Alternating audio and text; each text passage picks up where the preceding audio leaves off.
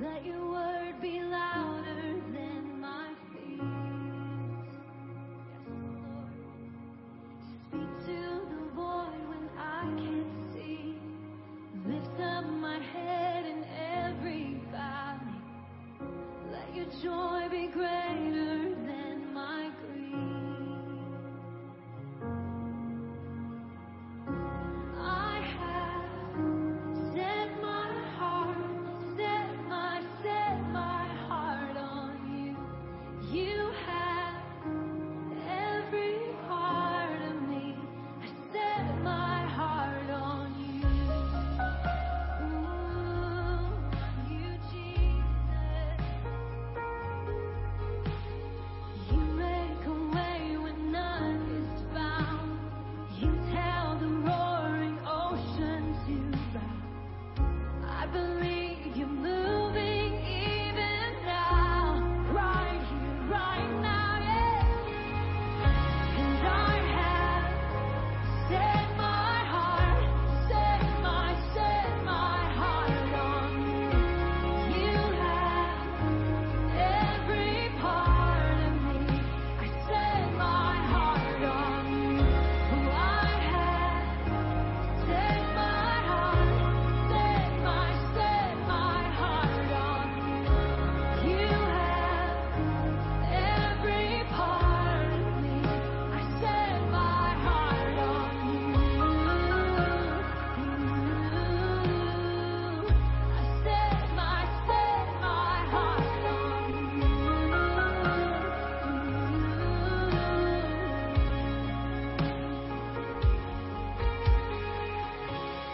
Nothing will ever break me, ever slay me. All my hope in you, and nothing will ever shake me, overtake me. All my hope in you, and nothing will ever, come on, sing it, ever slay me. All my hope in you, and nothing will ever shake me, overtake me. All my hope in you,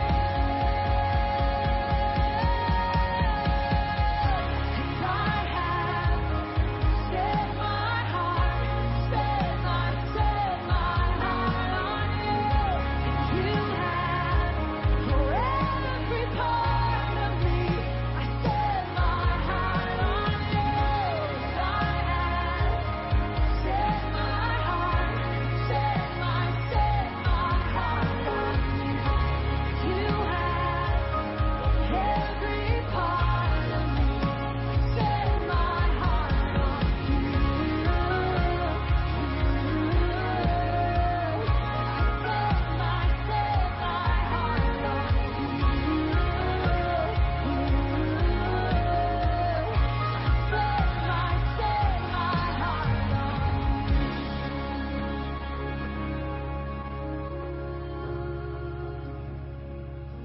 I set my heart on you, God. I set my heart on you, God. There's no one else for me. No one else for me. 'Cause I have set my heart on you. You have every part of me. I set my, come on, tell me tonight. I have set my heart on you. You have every part of me. I set my heart on you. Be you, God. Be you, God.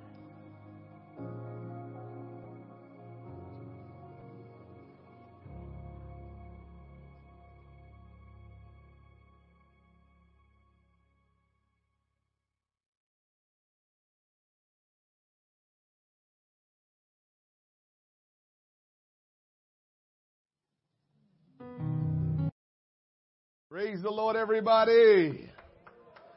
Amen.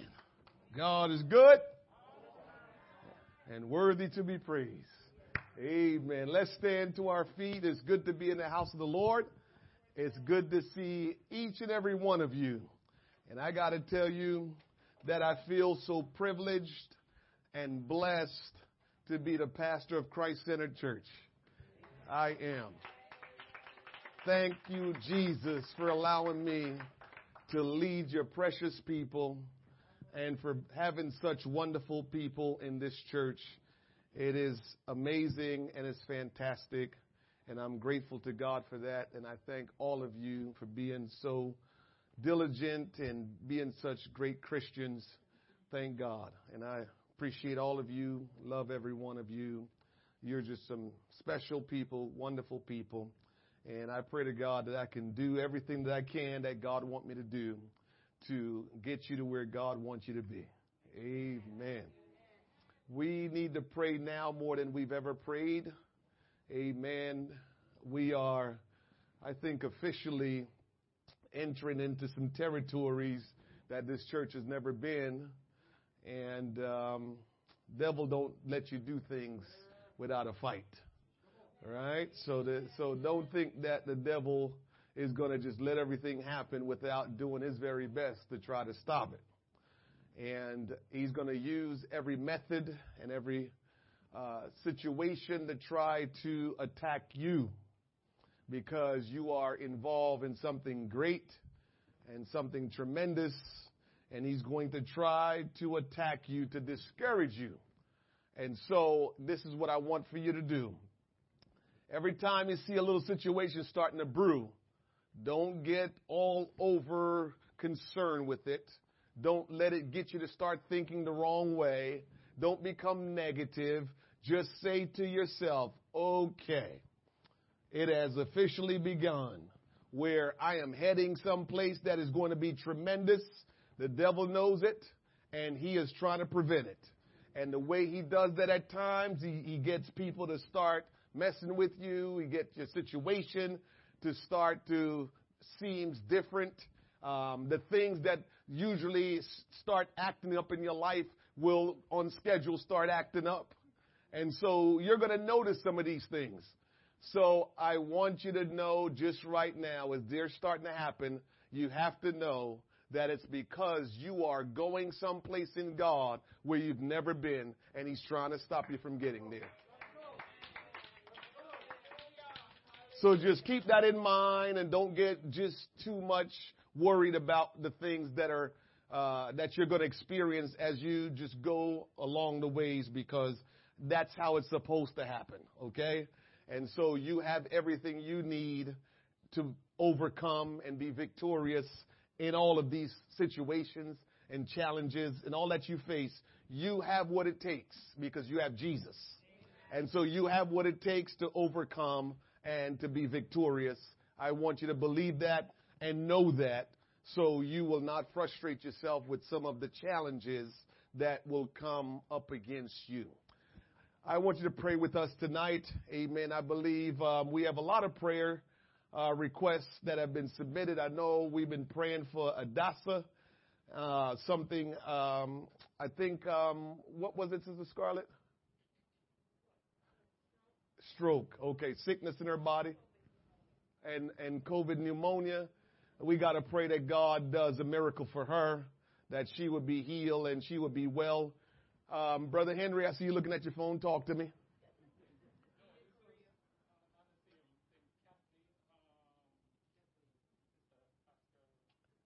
Sister Hasker's co-worker. Okay, she needs healing.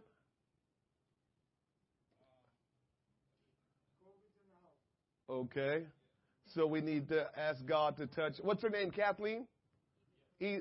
Kathleen, right? Okay, so we need to pray for healing for Kathleen. We need to pray for healing for Adassa. And we need to pray for Edith Correa. That's Brother Joseph Correa's mom. We need to pray that God will touch her body as well and, make her whole and strengthen her and heal her. So let's keep those names in our prayers tonight. Anyone else? Stacy. Stacy is not here, so let's keep Stacy in your prayers tonight, that God will touch her in a special way and heal her. Amen. And let's just ask God to have his way in our Bible study tonight, that we will leave this place more encouraged and enriched and just knowing that there's great things ahead. So let's pray and ask God to have his way. Let's pray together. Father, in the precious name of Jesus, we're so grateful, we're so thankful to come together in such a time as this. Lord, you are our God. And Lord, we're so dependent upon you. You're sovereign, Lord God. You see and you know all things. You're all powerful, Lord. And Lord, you have power over everything. We submit to you, Lord God. We submit our will to you, for we want your will to be our will.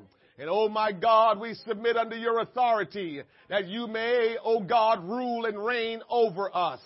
Lord, we repent of our sins tonight. We want our soul to be washed and be cleansed. And oh God, that we will be clean. And oh God, we're able to have sweet communion with you tonight. Father, I pray in the name of Jesus that you have your way in us individually and collectively. I pray and ask tonight, Lord God, that your Spirit will have preeminence and that your Spirit will rule and reign in us and over us.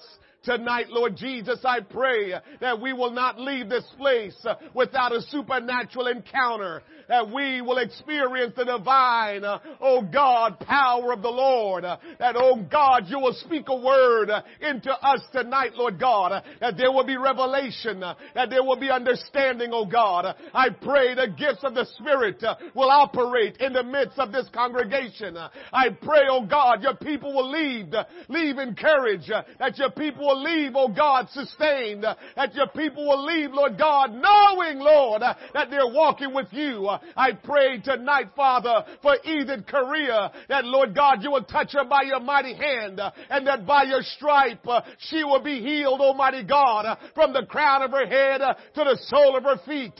I pray, Almighty God, that you will have your way in her life. We pray for Adassa, Lord God, in the name of Jesus, that your mighty power will overshadow her and your healing virtue will be poured into her, and that she will be healed and whole.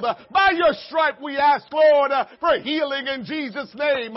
We pray for Kathleen, oh God, in the name of Jesus Christ, that you will heal her, that you will touch her mightily and miraculously, that she will be healed and whole. For Stacy, oh God, have your way, Lord. We pray that you will touch Stacy's body and touch her mind. Have your way, Lord God. Your will be done. Your kingdom come, oh God, that we will see the glory of the Lord in their lives, and we will testify of the greatness and the miraculous working power of Jesus Christ. Will you reveal yourself to us tonight? Will you reveal the mysteries of the Scriptures tonight? Will you let your will be done and manifest your kingdom tonight? We pray and ask for signs, wonders, miracles, and demonstration. Oh God, we pray and ask that you will give us miracles, that you will give us provision, and that, Lord, you will lead us in the ways that we must go. Thank you for your goodness, your mercy, your kindness, and all your love. We pray and ask you these things in Jesus' name. Somebody say, in Jesus' name. Clap your hands unto the Lord, for he is good, his mercy everlasting, and his truth endureth to all generations. Amen. Hallelujah. We love you, Jesus. Thank you, Lord. There is none like you. Bless the Lord, O my soul, and all that's within me. Bless your holy name. Good to be in the house of the Lord tonight. Good to see all of you. Glad you were able to make it out tonight. Man, 2020 and 2021 has certainly been a roller coaster. It's certainly been challenging. There's a lot that has transpired and still transpiring. But boy, oh boy, it's so comforting to know who Jesus is. It's so comforting to walk with the Lord, because when you walk with him, you know no matter what's going on, it's going to be all right. You know when you're walking with Jesus that no matter what transpires, it's going to be all right. Whether I'm here physically on this earth or I transcend to my next lifestyle, my next destination in Christ, I'm going to be all right. So it's just so good to know that and be able to just walk with the Lord. Amen. Good to see Mama Thomas tonight. Amen. You in the house of the Lord. Amen. That is so wonderful. We're glad to have you back. Amen. I said I got to come see you one of these days, so give me a little bit of time. I got a few things working, but I'm going to come visit you one of these days so we can hang out and kick it together. How about that? That's all right with you? All right. Amen. We also have Sister Foster in the house. Sister Foster, good to see you. Good to have you in the house of the Lord. For those of you that don't know Sister Foster, she's probably going to be known a little bit easier when I tell you she is Shaim's mother. Shaim is famous, huh? I say Shaim's mother, and everybody says, oh, yeah. When I said Sister Foster, nobody, Sister who? Sister who? Her mother is Sister Cole. Amen. So we got to track down 2 more people before we get to her, huh? Don't worry about it, Sister Foster. It's all right. Your son is our son, and your mother is our mother. And so, I guess you're third in line. What can you do about it? Nothing you can do about it. Just go with it. Amen. Nothing you can do about it. Amen. Thank you, Jesus. But it's good to be in the house of the Lord. It's good to be with everybody. Welcome to Christ Centered Church and our congregation online. Thank you for joining. We love you. And I know, we have some faithful people that are just a special part of our congregation that's always tuned in and locked in. And everything that goes on in Christ Centered Church, it's their church, so they know what's going on. Amen. Might challenge them. We might have to do a little quiz and quiz the people online and the people in person to see who knows more about their church. I'm not a gambling man, but I probably give the edge to the online congregation. I don't know, when you online, you're more sensitive and pay more attention because you're online. You got to make sure I'm listening, I'm locked in. The ones that's really listening and locked in. Not the ones that's cooking while they're in church. I'm sorry.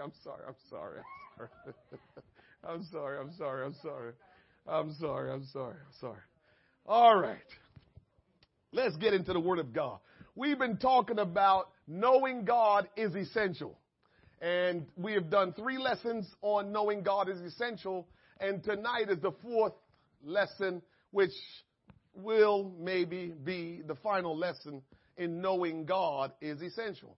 And I can't tell you, this is one of my favorite lessons to teach because I feel like it's so important to know God, because when you come to know God, so many other things begin to unfold in your life. And as I've been saying for so long, I think a lot of times what we are dealing with is a bunch of people that are kind of trying to be Christians, but don't know how to be Christians because their relationship with God, the one who is the author of their faith, they don't have that relationship in order to understand what He is requiring of them. One of the things that you learn, that I've always said, in the Bible, it talks about the 2 greatest commandments, that all the laws, all of everything that you can learn in the Bible, they are deduced or comprised of these 2 things: to love the Lord thy God with all your heart, all your mind, all your soul, all your strength, and to love your neighbor as yourself. If you can always remember those 2 things, you will find yourself always on the right side of Christ. You will. Because a lot of times we don't always have the answers to what we are dealing with. But when we stop and say, okay, how do I demonstrate love in this situation? You will always find yourself on the side of Christ. So that's like the default way of understanding how to be a Christian is, okay, God, I don't understand this situation. Okay, God, I'm not sure what the scripture says about this.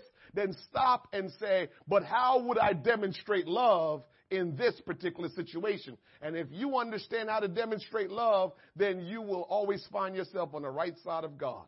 Amen. All right. So knowing God will allow you to understand some things about yourself.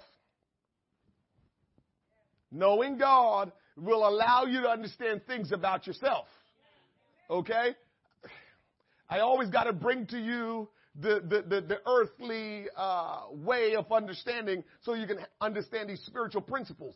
And so one of the things that children eventually start doing, we probably introduced it to them, but they start doing is after a while, they start asking questions about who in the family does this? Who in the family does that? Who am I like? And they like to try to figure out what's going on with them, why they're behaving a certain way. That character of who they are, where did it come from? So they're steady trying to learn themselves about why they do things and how they behave, where did it come from? And the parents throw some of that in there because I know I certainly do. Yeah, that's me, but that's not me. Of course, I'm always telling them that's me, the good part. And so we do that with our kids, right? We're always telling them, okay, that, you do that like your mom or you do that like your dad or, all that kind of stuff. So we want to know why we do the things we do. We want to know who we are. And the way we normally get to know that is by asking our parents or our grandparents or some relative, asking them, what about this? Why do I do this? Where did this come from? So in the natural, that's what you do to learn about yourself. Well, I'm telling you, you can do that with God, and you will know that about yourself naturally and spiritually when you go to God and know who He is. Because as you learn Him, He will reveal to you things about you that you will know about yourself. So let's go. So we talked about this last week, but as you know, what I've done a little bit is kind of throw some revision in there as we move to our next lesson. So let's look at some revision from, prior weeks, things that we've talked about. Who am I? Is a question that many people have asked. I just mentioned that to you. Who am I? And I'll tell you the answer to that. You are one of the beings who God created in His own image. So you got to understand that you are one of the beings. What we said, we have over 8 billion people on this earth, and then not to mention those that have come and gone and those that will come. So every being that is created in the image of God, their creator. So that's who you are. That's who you are. What is the purpose of my life? There's a lot of things. Some of us think that, well, God blessed me with a mind to be a scientist. Well, God blessed me with a mind that I can be a doctor. Well, God blessed me with a mind that I can be, some political person that will help the community and help society. And all those things are great, that God has equipped you with abilities to do things that you can actually relate to. And guess what? That's good and that's right. But here is the truth, though. The truth is, the first purpose why you were created was to know God. The first purpose. Can I give you another example? A lot of our vocalists in our world today that sings, a lot of them can trace their roots back to the church. So guess what? God gave them the ability to sing. They made that the first purpose and order in their life, but it should have never been the first purpose and order, because what they should have done was use that ability to give the Lord the honor and the glory. And some have done that, then went and branched out and then forgot about Him. But God equips us with abilities first so we can be a blessing in the kingdom of God and help others. So your talents and abilities were given to you by God so you can be a blessing to others and you can be a blessing in the kingdom. But you will never know that if you never first come to know God. So your first order of business in your life is to know God. That's the first order of business. You were created to know God. And so many people are still wondering or doing their thing and acting like they know what they're doing, but they don't know why they exist. Because why? You can only know why you exist when you know God. Everything else that you do is just what you desire to do, what you feel like you should do, but has nothing to do with God if you don't first know God. Man, I'm telling you, it is so powerful to come to know God, because if you live long enough, our young people don't understand this, but those of us that have lived a little while, you realize that life just continues to be a cycle. It just continues to go this way. And after a while, you stop and say, what is this all about anyway? So you live long enough, you will eventually get to that place of asking, what is this all about anyway? Like if you didn't know God and understand who He is, think about it. With all the death that we've been hearing about and experiencing in our own families, after a while you're like, what is this life even about? All I look around from side to side and hear about is this one died, and this one is sick, and this one is dying. And that's all you're hearing, and you're just sitting there like, what is this? What is going on? And there's just really nothing that's tangible enough for you to feel like it's worth living for. What is tangible right now that you feel like is worth living for if you're not in Christ? I am sure if you check the suicide rate, it is sky high right now. Because what is really tangible for us to say, I need to keep on living? For what? Life has become so just frail, and you see that there's nothing really significant anymore about this life. Because once you live long enough, as I said before, you're able to do things, you're able to garner things, you can buy things, you can have things. So after you get all you can get, then what? Then what? After you've got all the promotions on your job, then what? After you've gone to the best schools in the world and have the greatest degrees, then what? After you become Jeff Bezos, then what? You got all that money, then what? Then what? Then what? So we need to know God so we can understand our true purpose in life. You were created to determine God's true value.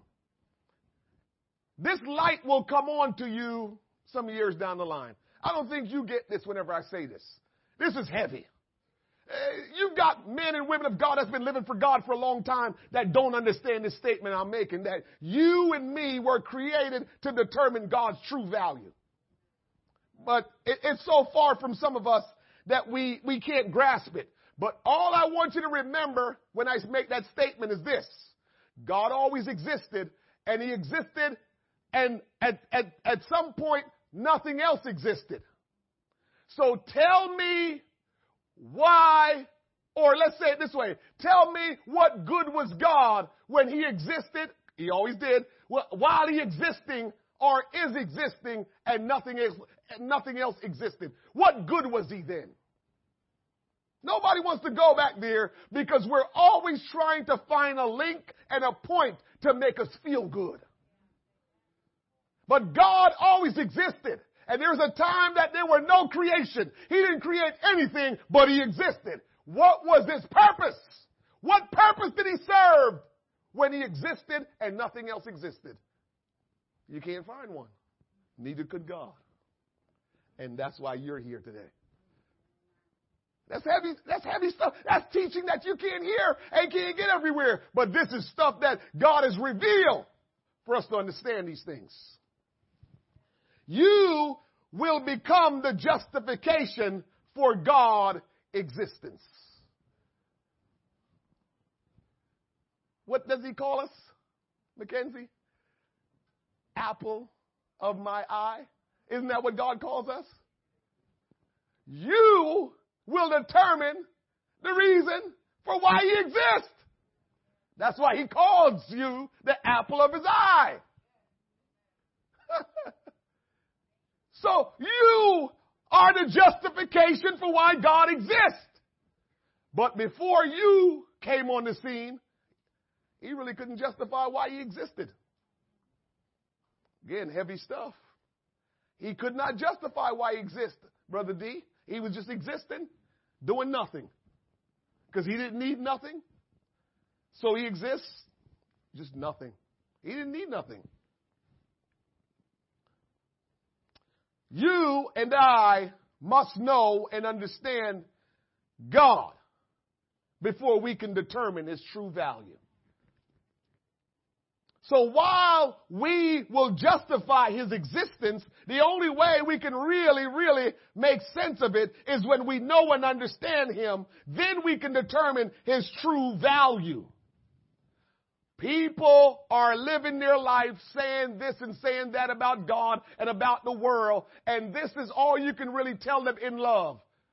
My brother, my sister, until you come to know God for yourself, those are questions that you will never really understand the answers to.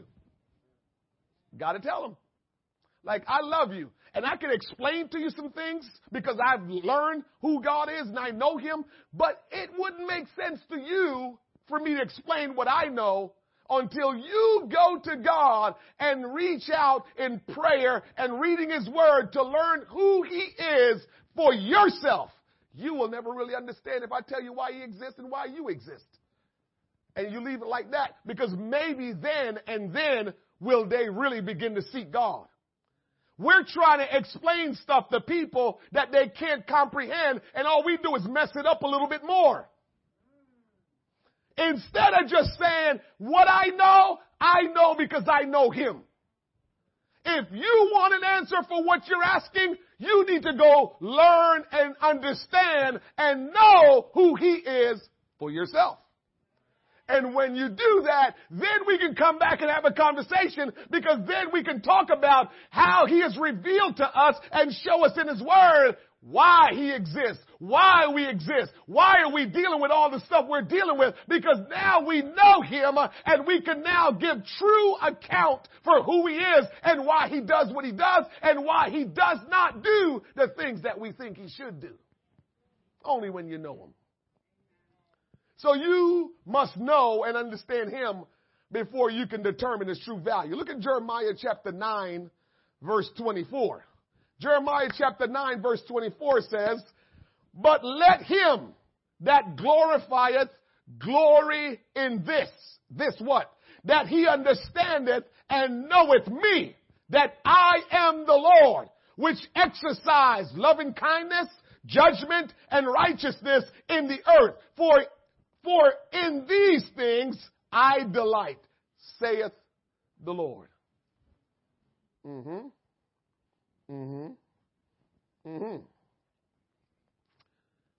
And so we need to know him. And when we know him, we will understand loving kindness, judgment, righteousness are some of the things that God exercised through us knowing him. We will understand those things. He revealed himself to make it possible for you to know him. If God remained just the way he was from back in Adam and Eve days, we would never come to know him. He had to reveal himself in a different way for us to come to know God in the way that we can know God. And so this is why everybody is having, not everybody, but a lot of people are having the issue with Jesus Christ, that Jesus Christ is God Almighty manifest. And they're having a hard time with that. Like, well, how can he be God and be man at the same time? We going through all this stuff and I'm just shaking my head. I'm just like, you need to know him for yourself. That's really what it comes down to. Because the bottom line is God became man for many reasons. But one of the reasons is that we would know him, that we would have an opportunity to know him. If he remained the Almighty Creator who just spoke and it happened. Remember I told you, and you have read in your Bible, that man could not get close to God because they would have burnt up. God was so righteous and so holy, and he was light, so you couldn't get close to him. We think the sun is hot now. But the bottom line is, if God remained the way he was, we couldn't know him. We couldn't get close enough to know him. There would be no way to compare him to us. So he had to become what he created in order for us to know him. and still was the Almighty, calling the shots just the same. But again, you got to know him for yourself to understand that. Okay? Because he's going to do some things in your life when you know him for yourself that you're going to marvel and say, my God, you see what God just did? And sometimes you have nobody share that with, just yourself, just pondering like, God, that is miraculous. Because he did it, and you know the only way this could be done is just God. Stuff you think about in your mind, and then here comes God allowing somebody to say it. What's going on here? But you got to know him for yourself to understand those things. God's justice demands the death of sinners. So when God created and designed and established things, he had to impose, let's call them, just for now, rules. He had to establish rules to govern things by. Yes. Because you have to have order, and rules provide order. So he started imposing rules on himself that would be imposed on us as well. And that's where he started from as he designed us, created us. He had to establish rules. Before us, he didn't have to do that.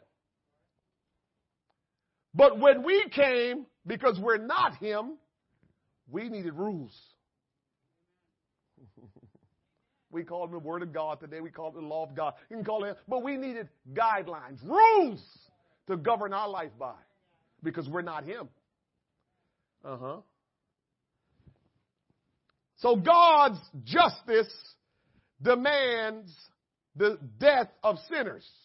So look at Ezekiel 18, verse 4. Ezekiel 18, verse 4. Here is a rule that he established. Behold, all souls, I love to read this. Behold, all souls are mine. A soul is a human being. And now God got to get real bold and let us know some things. There's sometimes he just got to tell us straight because we get a little crazy sometimes. And so here he is in the scripture here. He's saying, behold, all souls are mine. So whether you act right or you don't, you still belong to him.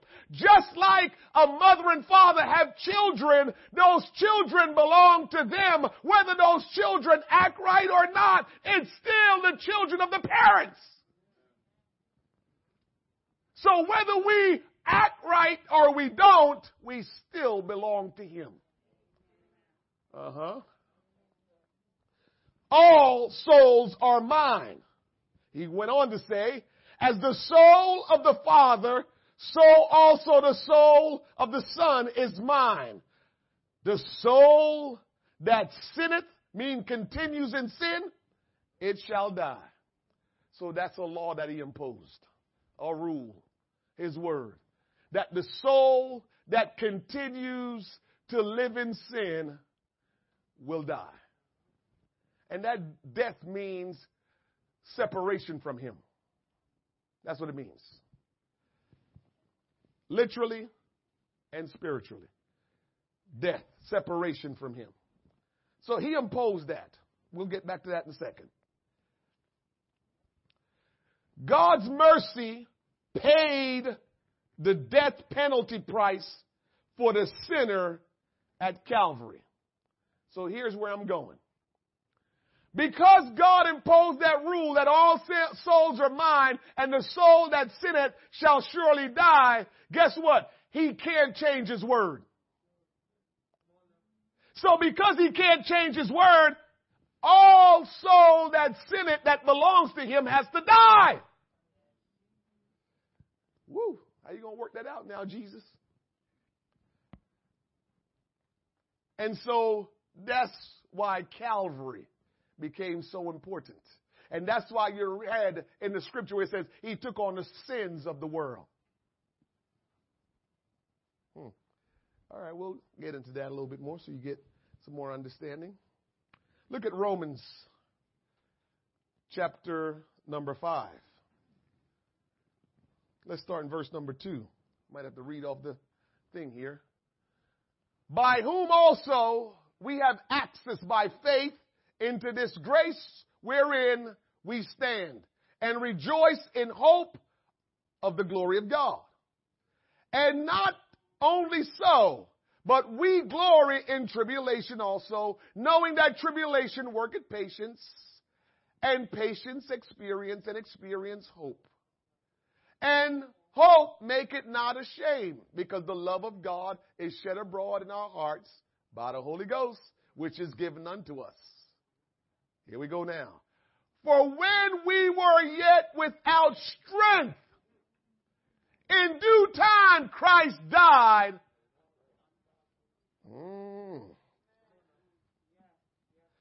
So what we're reading here is this.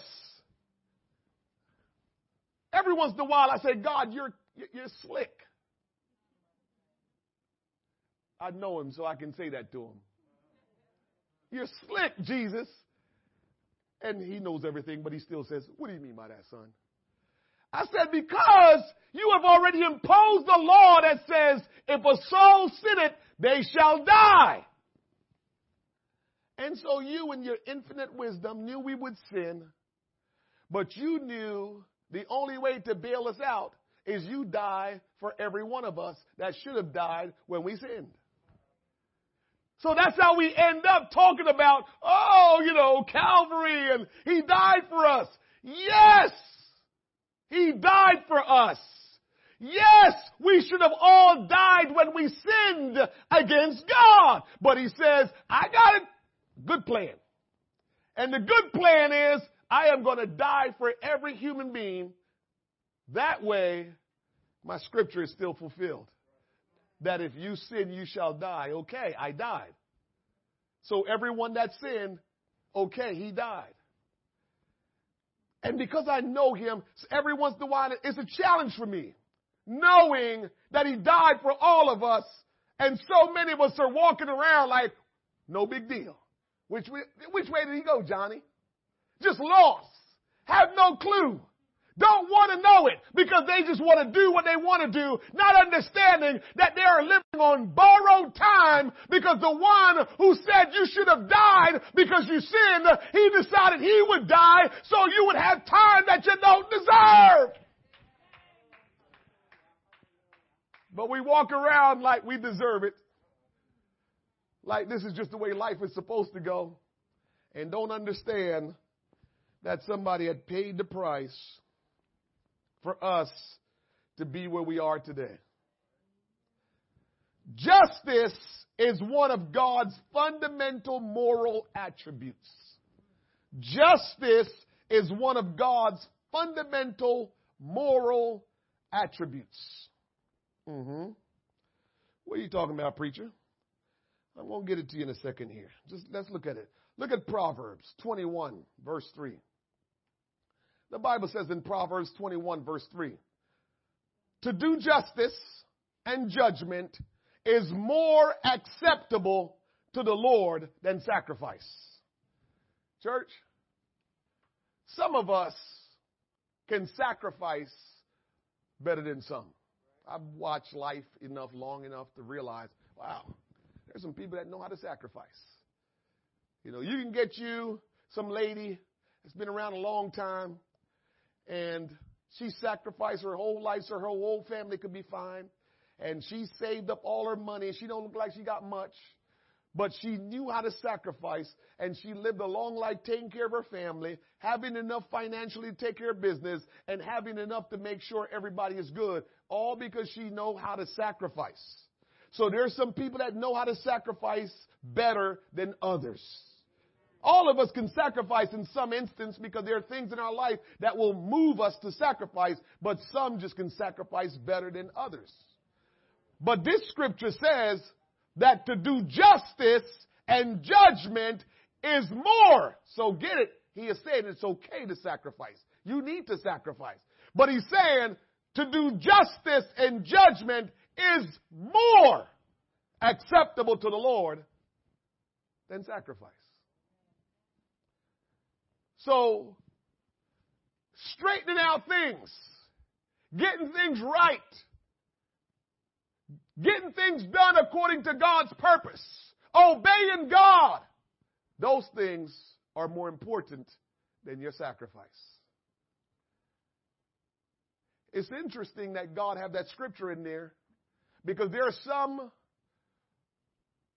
religions that they will put us to shame when it comes down to sacrifice.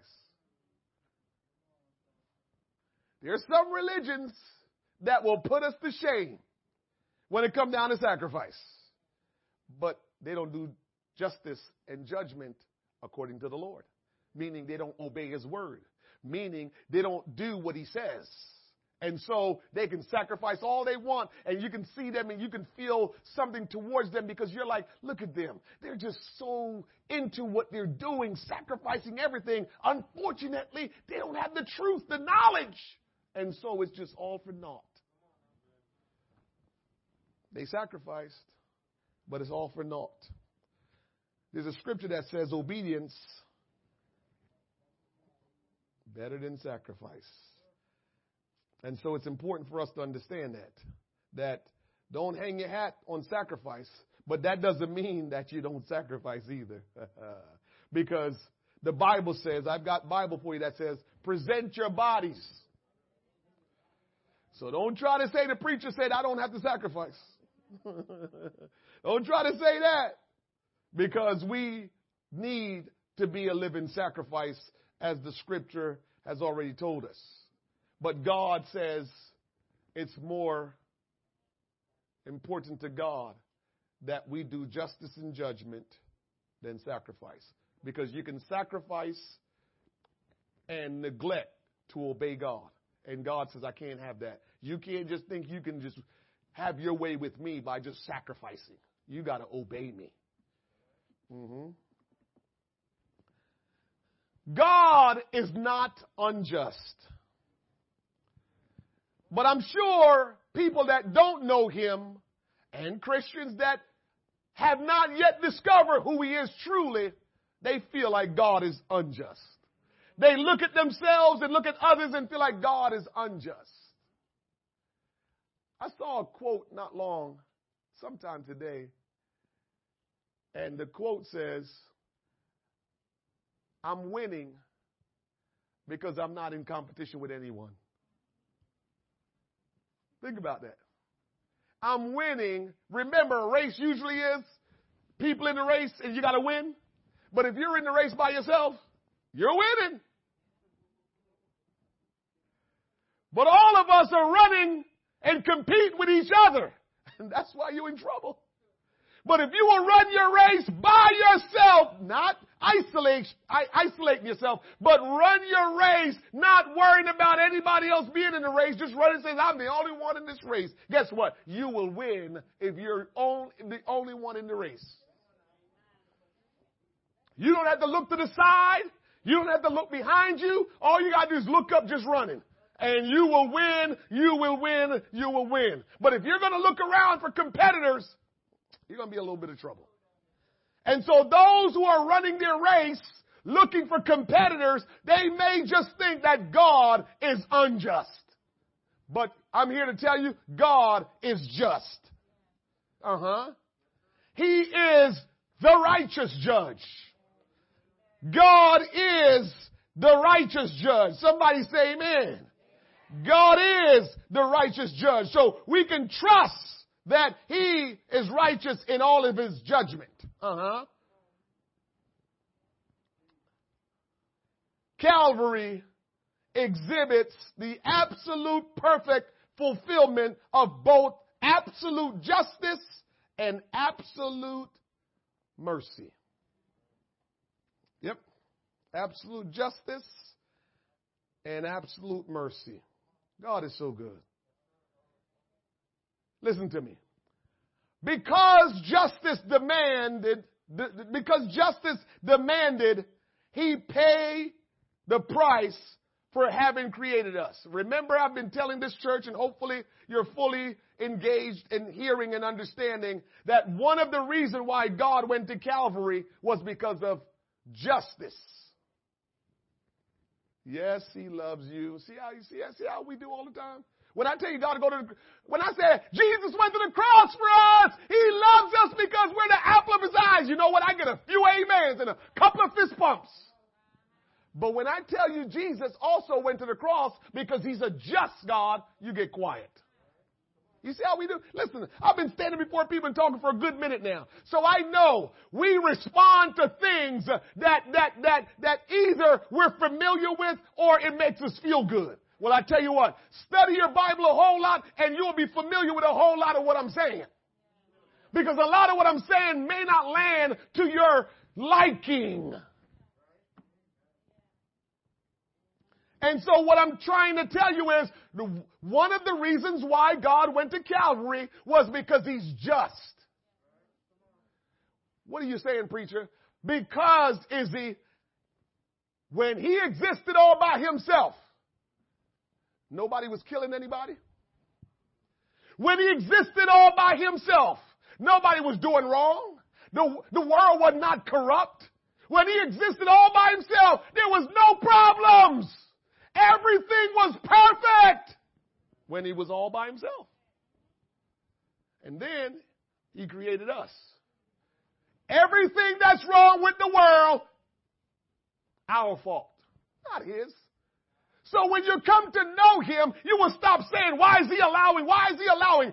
Because a lot of it is He gave us the responsibility and the law, the guidelines, His word to live by, and we determine that we're not going to live by those words. That's why our world is corrupt, messed up, and going astray. It ain't because God needs to step in. It's because we won't do the right things. We constantly want God to step in. Step into what? When He created us and gave us His mind by giving us His Spirit and gave us His Word. We know what to do, but we refuse to submit to Him. We refuse to live for Him. We refuse to obey Him. And then when it don't go right, we look to Him and say, what's the problem? Why won't you step in and do something? We are just something else. God, why are you not doing something? And if I can just, He would just be saying, why don't you do something? Why don't you do something? Why do you keep asking me to do something? Why don't you do something? I thought I instructed you what to do. He instructed us this. Let me go way ahead and just say one of the things He told us. He says, submit therefore to God. Resist the devil, and he will flee. What are we doing? Are we doing that? Well, are we doing that? I'll just give you one of His things, one of His laws that He gives us. But we constantly just doing our thing, and we have not stopped to submit to God so we can resist the devil. Therefore, we're doing what the devil encourages us to do because we won't submit to God.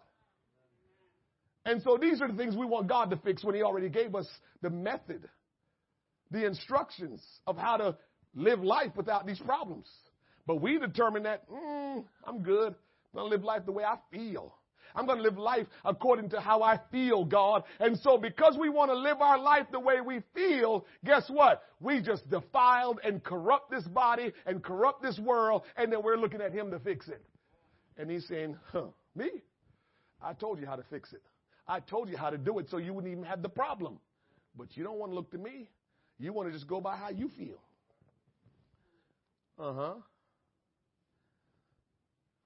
He bears the ultimate responsibility for His having created things the way He did and investing in us His image and the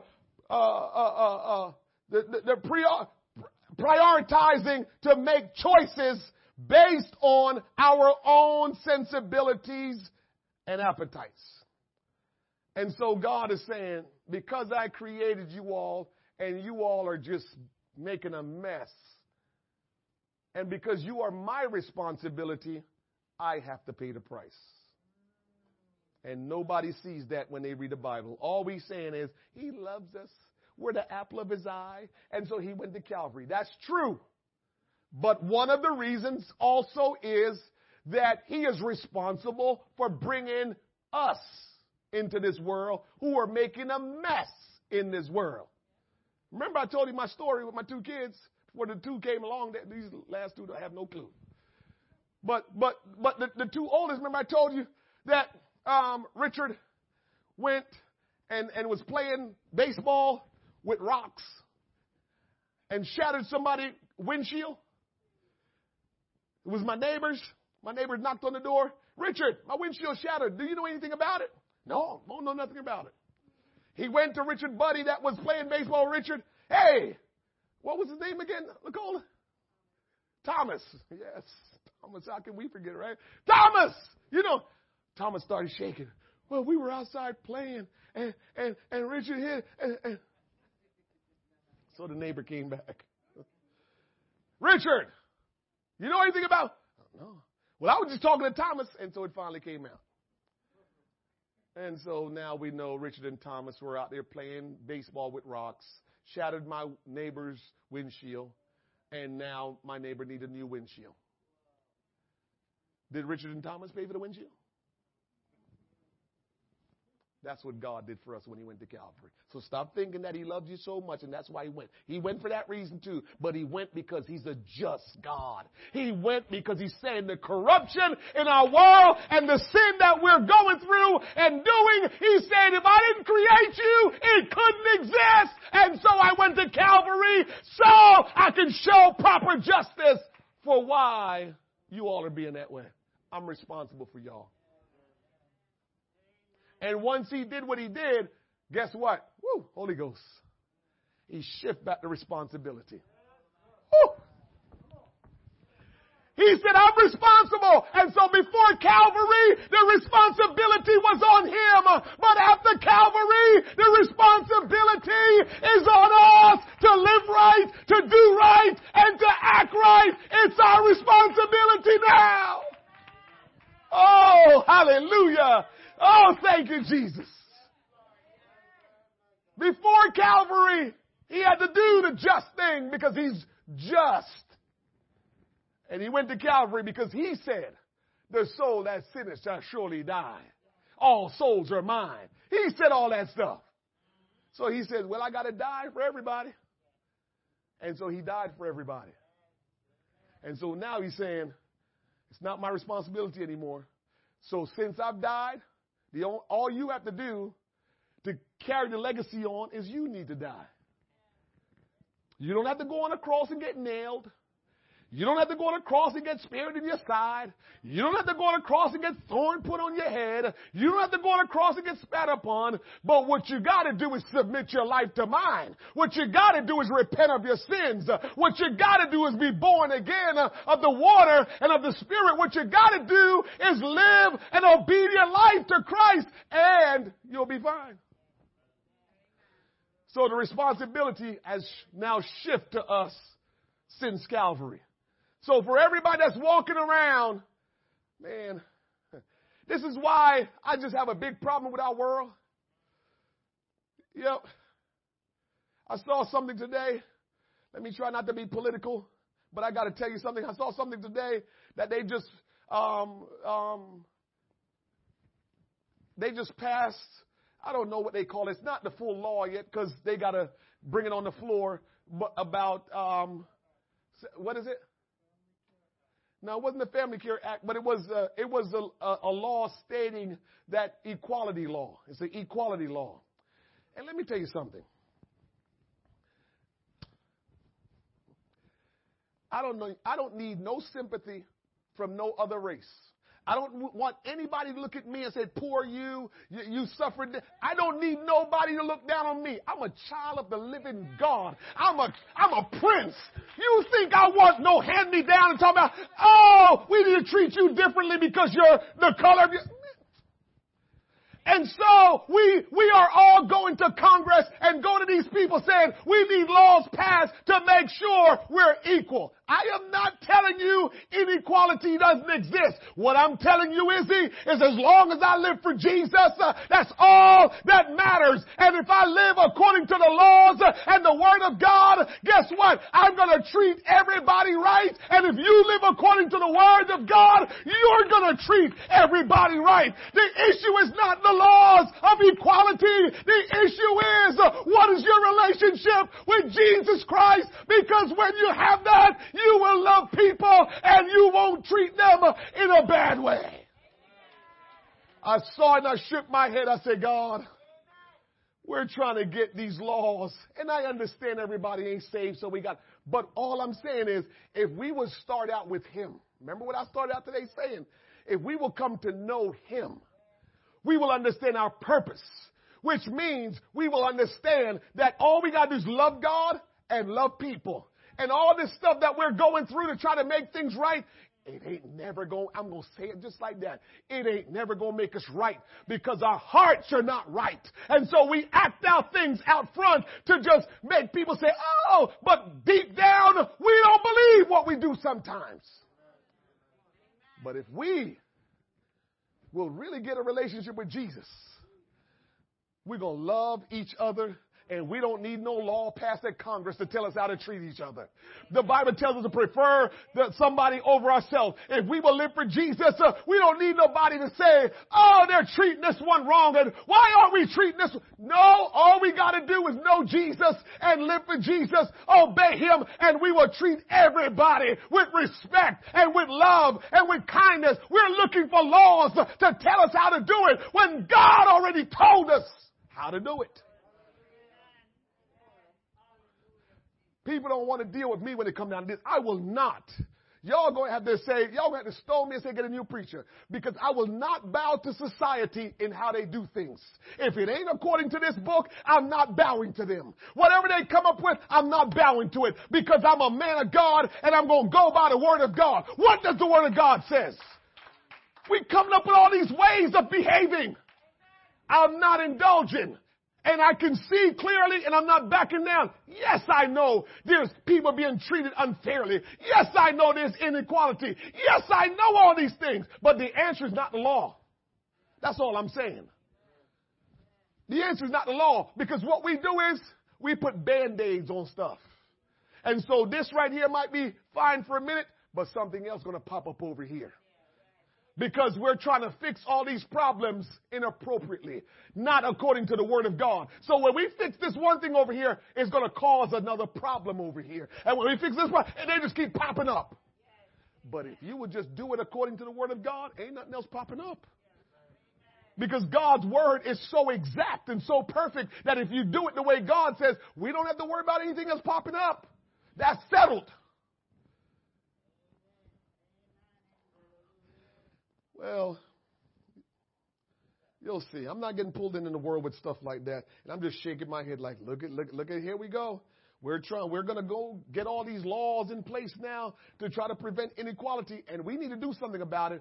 But church, what we need to do about it is the church need to show up for prayer meetings more often. What we need to do about it is we need to start praying and asking God's direction to go evangelize our community and tell people Jesus loved them. And when they have need, we provide that need. That's what we need to do. But the thing about it is nobody wants to do anything that makes them uncomfortable. We all want to do things that keep us comfortable. Nobody wants to stretch themselves to do what's right. We just want to sit where we are and let it come to us. So nothing is getting done. Nothing is getting done. We're worried. We're counting. How can a church be depending on Congress? How can a church be depending on the leaders of the world to make things work for them? When I just read to you on Sunday that a man of God was by a river, and guess what? God was sending a bird to bring him food. That's what we're seeing. This man of God is sending his food by a raven, bringing the food to him. And when the brook dried up and he couldn't drink any more water, God says, I got another plan. Go see that widowed woman, and she didn't have nothing. And we're worried about Congress, and we're worried about the political leaders. Pray for them. Love them. But we've got the answer. We just don't want to use the answer we got. Woo! All right, let me finish up here and take this home here, because this might be a little too heavy for y'all. God took me on a detour on that one. Sorry about that. That was a detour. And so, let me give you this. God has taken responsibility for what he has done. That's what he did when he went to the cross. God has taken responsibility for all the bad things that has happened. That's what happened when he went to the cross. God has taken responsibility for all the sins that have ever and will ever be committed. That's why he went to the cross. God has paid the price for every wound you have ever inflicted on yourself or others. That's why he went to Calvary. God has paid the price for every wound you ever suffered. God has become a human being so you could know him. Jesus Christ allowed the crucifixion so you could properly determine his true value. God leaves the final judgment concerning his own value up to you who come to know him. So if you come to know God, he says, you will determine my value. And you know how you do that? By how you act and react to me. That will tell what you think about me. So depending on how you worship, that will tell what you think about him. That will determine his value to you. So how you act or not act, that determines God's value to you. So it's up to us who know him. What is God value to you? It's in him that we move and live and have our being. He breathed into man's nostril and man became a living soul. Oh God, how valuable is God to you, because he created you and you would know him and determine that. What are you doing to determine the value of God? What are you doing? What are you showing him? What are you saying to him to determine his true value? What are you doing? What are you doing? If the world see you and they can't tell that there's something about you that belongs to Christ, and if the world don't see that in you, are you really determining his value? If you're not living out this relationship that you have with him, are you determining his value? Oh, God help us. We need to determine his true value. Those who do not know Jesus Christ are not qualified to determine his value. They're not qualified. They're disqualified. That's why they can't determine his value. Those who do not know Jesus Christ cannot assess his true value, but they will come face to face with him one day. So whether you know him or you don't, everybody will come face to face one day. And guess what? At that time, you will determine his value. So will you determine his value now or later on? Because that's why the scripture tells us every knee will bow and every tongue will confess that Jesus Christ is Lord. So at some point in time, whether now or later, you will know the true value of who he is. That he is the creator. That he is the deliverer. That he is the sustainer. That he is the giver of life. That he is the all-knowing and sovereign God. And there is none else like him. We will know that either now or later. But we're going to know that. We will know and we will determine its true value. So do you want to do that on your own? Or will you wait till the time where you can do nothing about it and you're now being separated from him eternally? You're separating from him eternally because you finally figured it out, but it was too late. Is that when you want to figure it out? When it's too late? Or you want to figure it out now and begin to live it out to give him the glory and the honor to determine his true value right now, as opposed to waiting till it's too late. And so there will be worship during judgment. At the time of judgment, there will be worship. I will give you a couple of texts for that. Matthew 18 and 25. But for as much as he had not to pay, his Lord commanded him to be sold, and his wife and children and all he had, and payment to be made. The servant therefore fell down and worshiped him. That was just something that God was showing us in the text. But let me show you something else.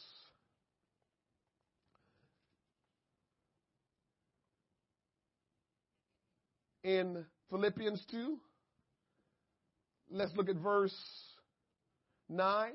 Wherefore God also had highly exalted him and given him a name which is above every name, that at the name of Jesus every knee should bow, of things in heaven and things in earth and things under the earth, and that every tongue shall confess that Jesus Christ is Lord, to the glory of God the Father. Those who have come to know him are now qualified to evaluate him. Can you believe that? When you come to know God, you are eligible to evaluate him. God is what we like to call it, transparent. He said, come, evaluate me now that you know me and tell me what my value is to you. I'm not telling you what my value is to you. You tell me what my value is to you. Here I am. I'm transparent. We strive to show why he is worthy to be praised. This is our evaluation of his worth. That's why we praise him, because we're saying what his value is. When we come in the house of God, when we praise him, we're saying what his value is. When we come into the house of the Lord and we worship him, we're saying what his value is. When we come into the house of the Lord and we do the things that give honor to him, we're saying what his value really is. And so here are some scriptures that gives you the value as we close out our session here tonight. 1 Timothy 1:17. Now unto him, or now unto the King eternal, immortal, invisible, the only wise God, be honor and glory forever and ever. Amen. The Apostle Paul was giving him the just due. The Apostle Paul was evaluating him and saying what value that God had to him. That's what Paul was doing. Jude chapter 1, only one chapter in there, 1:24. Now unto him that is able to keep you from falling and to present you faultless before the presence of his glory with exceeding joy. To the only, verse 25, to the only wise God, our Savior, be glory and majesty, dominion and power, both now and ever. Revelation 1:5, and from Jesus Christ, who is the faithful witness and the first begotten of the dead and the prime and the prince of the kings of the earth, unto him that loves us and washed us from our sins in his own blood, and had made us kings and priests unto God and his Father. To him be glory and dominion forever and ever. Amen. Revelation 4:11. Thou art worthy, O Lord, to receive glory and honor and power, for thou hast created all things, and for thy pleasure they are and we were created. And finally, Revelation 5:12, saying with a loud voice, worthy is the Lamb that was slain to receive power and riches and wisdom and strength and honor and glory and blessing. Our God, the great I am, has justified his existence. And so you and me need to take the cue from our God, what he has gone through and done, so we can know him and understand who we are, so he can show himself worthy of being existent. Why do you exist now? If the Almighty Sovereign God can say to our world, I'm going to justify my existence, what should you do now? What is your reason for existing? How are you justifying your existence? And how are you showing God the value that he is to you? Let's stand. Knowing God is essential. We skip that step in our Christianity of knowing God because we get into all the other stuff. And people are not understanding God's way of being. And I'm telling you, I talk to people all the time that's telling me, I know God is doing this. And they're telling me something that I know is outside of his ways. And I'm like, how do I not discourage them, but let them know that that's not true? And that's the challenge a lot of times. People are talking about what they know God is doing, and you're saying in your mind, if you know God, that's outside of his way of being. So what they're saying is not right. And one of the things I will always say is, you can't say God is leading you and you fail to assemble yourself in church. Yeah, I only got about two amens, one amen, one loud amen, another, low amen, because it's the truth. And that's something that we don't like. When are we going to get over what we don't like but know it's right and do it? When are we going to get over that? When are we going to raise our hand and say, I don't like this? But you know what? It's right. And I'm going to make sure I do everything I can to do that because it's right. It's coming from God. And so it's right. I'm going to do it. Don't feel good, but I'm going to do it. And you can't say God is leading you and he keeps you away from the gathering of the saints of God. God not leading you. You decided you don't want to be gathered together with the saints of God. But don't put God in that. It's just something you're feeling. Whatever that reason is, that's what you're feeling. But it's not coming from God. It's not God doing anything. It's what you're feeling. Unless God is leading you to the wilderness to fast and pray for a season, you go and do that. But let me ask the question. For the ones that's not gathering together, are you fasting and praying? Are you consecrating yourself because you're hearing from the Lord? Because after that's over, he's going to send you into action. You're not going to fast and pray and no action. That's like training for no reason. What kind of God do you think we serve? So if he call you to the wilderness to fast and pray and consecrate yourself for a season, that's all right. But just know he's getting ready to put you back into the game for you to do something. But he can't keep you away from the team that whole time doing nothing. Don't work that way. So learn who God is. Know him. So when something comes to your mind and you can process it with the word of God, you'll say, that can't be God. Oh yeah, that's God. But you got to know him to know those things. You got to learn his ways to know those things. So you cannot be deceived in this last hour. Because believe me, there's a lot of trickery and deception. And unfortunately, there are men and women of God that preach this word that might not be on top of it like they need to. Because unfortunately, there are times when you go to church congregations, churches that are congregating together, and men of God and women of God start getting intoxicated with either leadership, how people look at them, their image. They forget what this is all about. That this is not anything about your image. This is not anything. This has nothing to do with who you are, your reputation. This has to do with Jesus Christ. Him crucified, him coming back, and his plan for our life has nothing to do with humans being, look at me. You just come and do like this. Pastor, I saw you did this, and that seemed like that was kind of you saying, look at me. Was that what you were doing? And if I get haughty, then you know something wrong with me.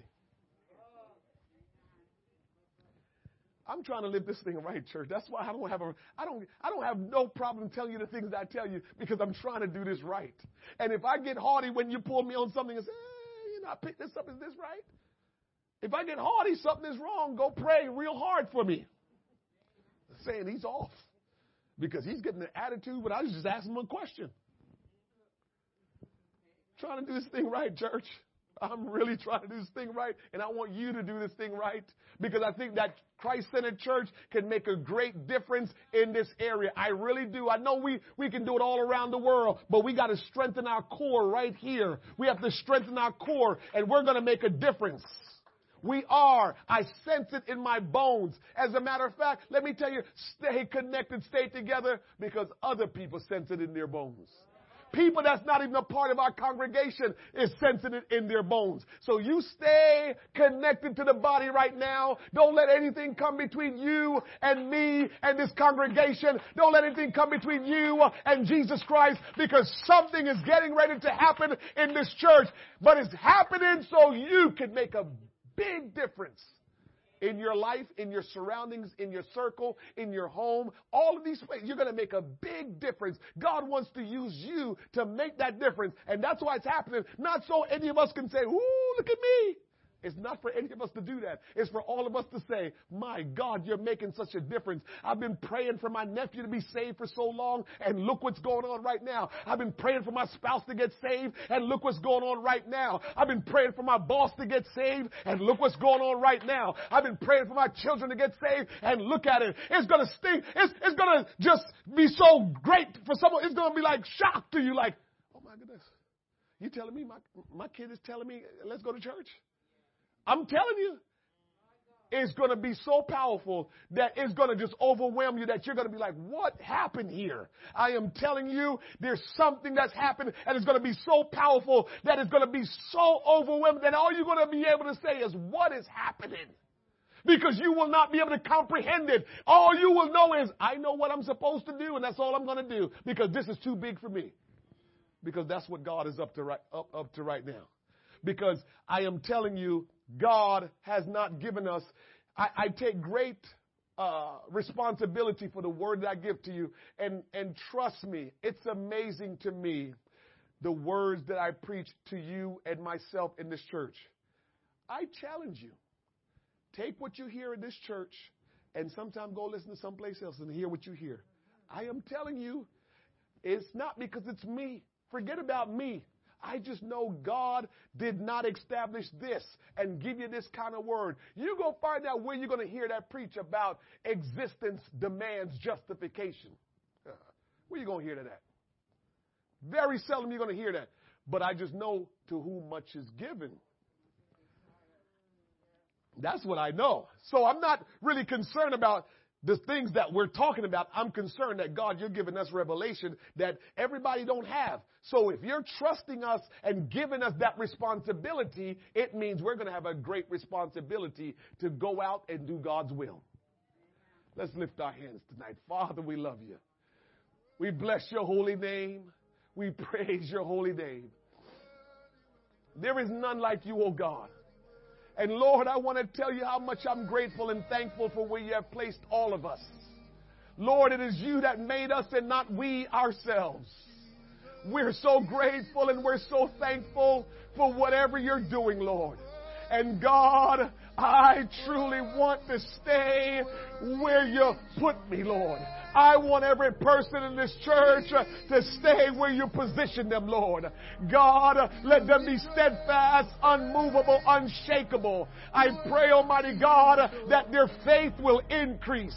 I pray, Almighty God, that they will come to know you in a deeper way. I pray, Almighty God, that they will walk with you and not allow anything to prevent them from going in the way that you want them to go. I pray that there will be a supernatural demonstration of your power in our lives individually and collectively as a body. Oh God, prepare us and equip us, Lord, that wherever you're taking us, we will go with you, Lord.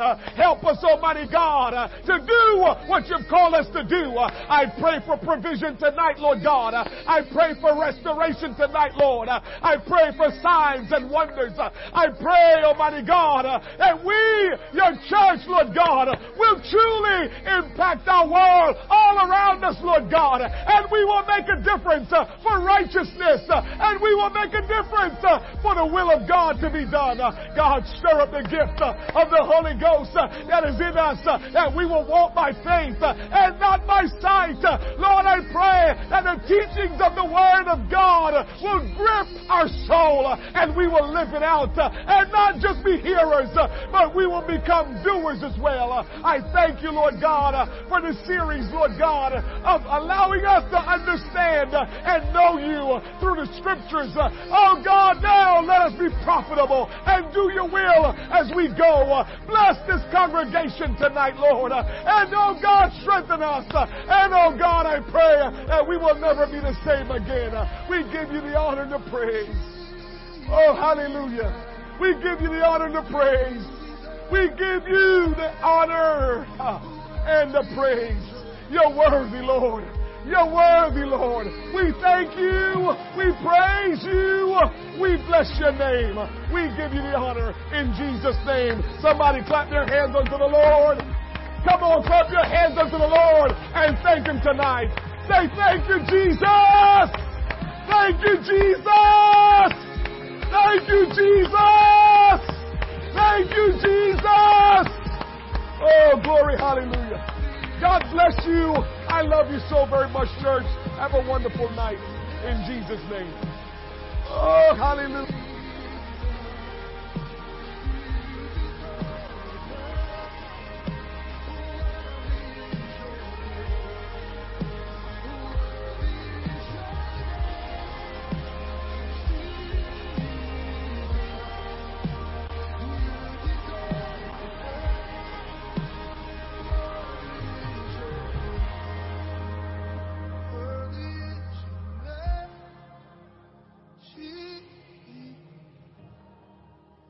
Your blood has made a way.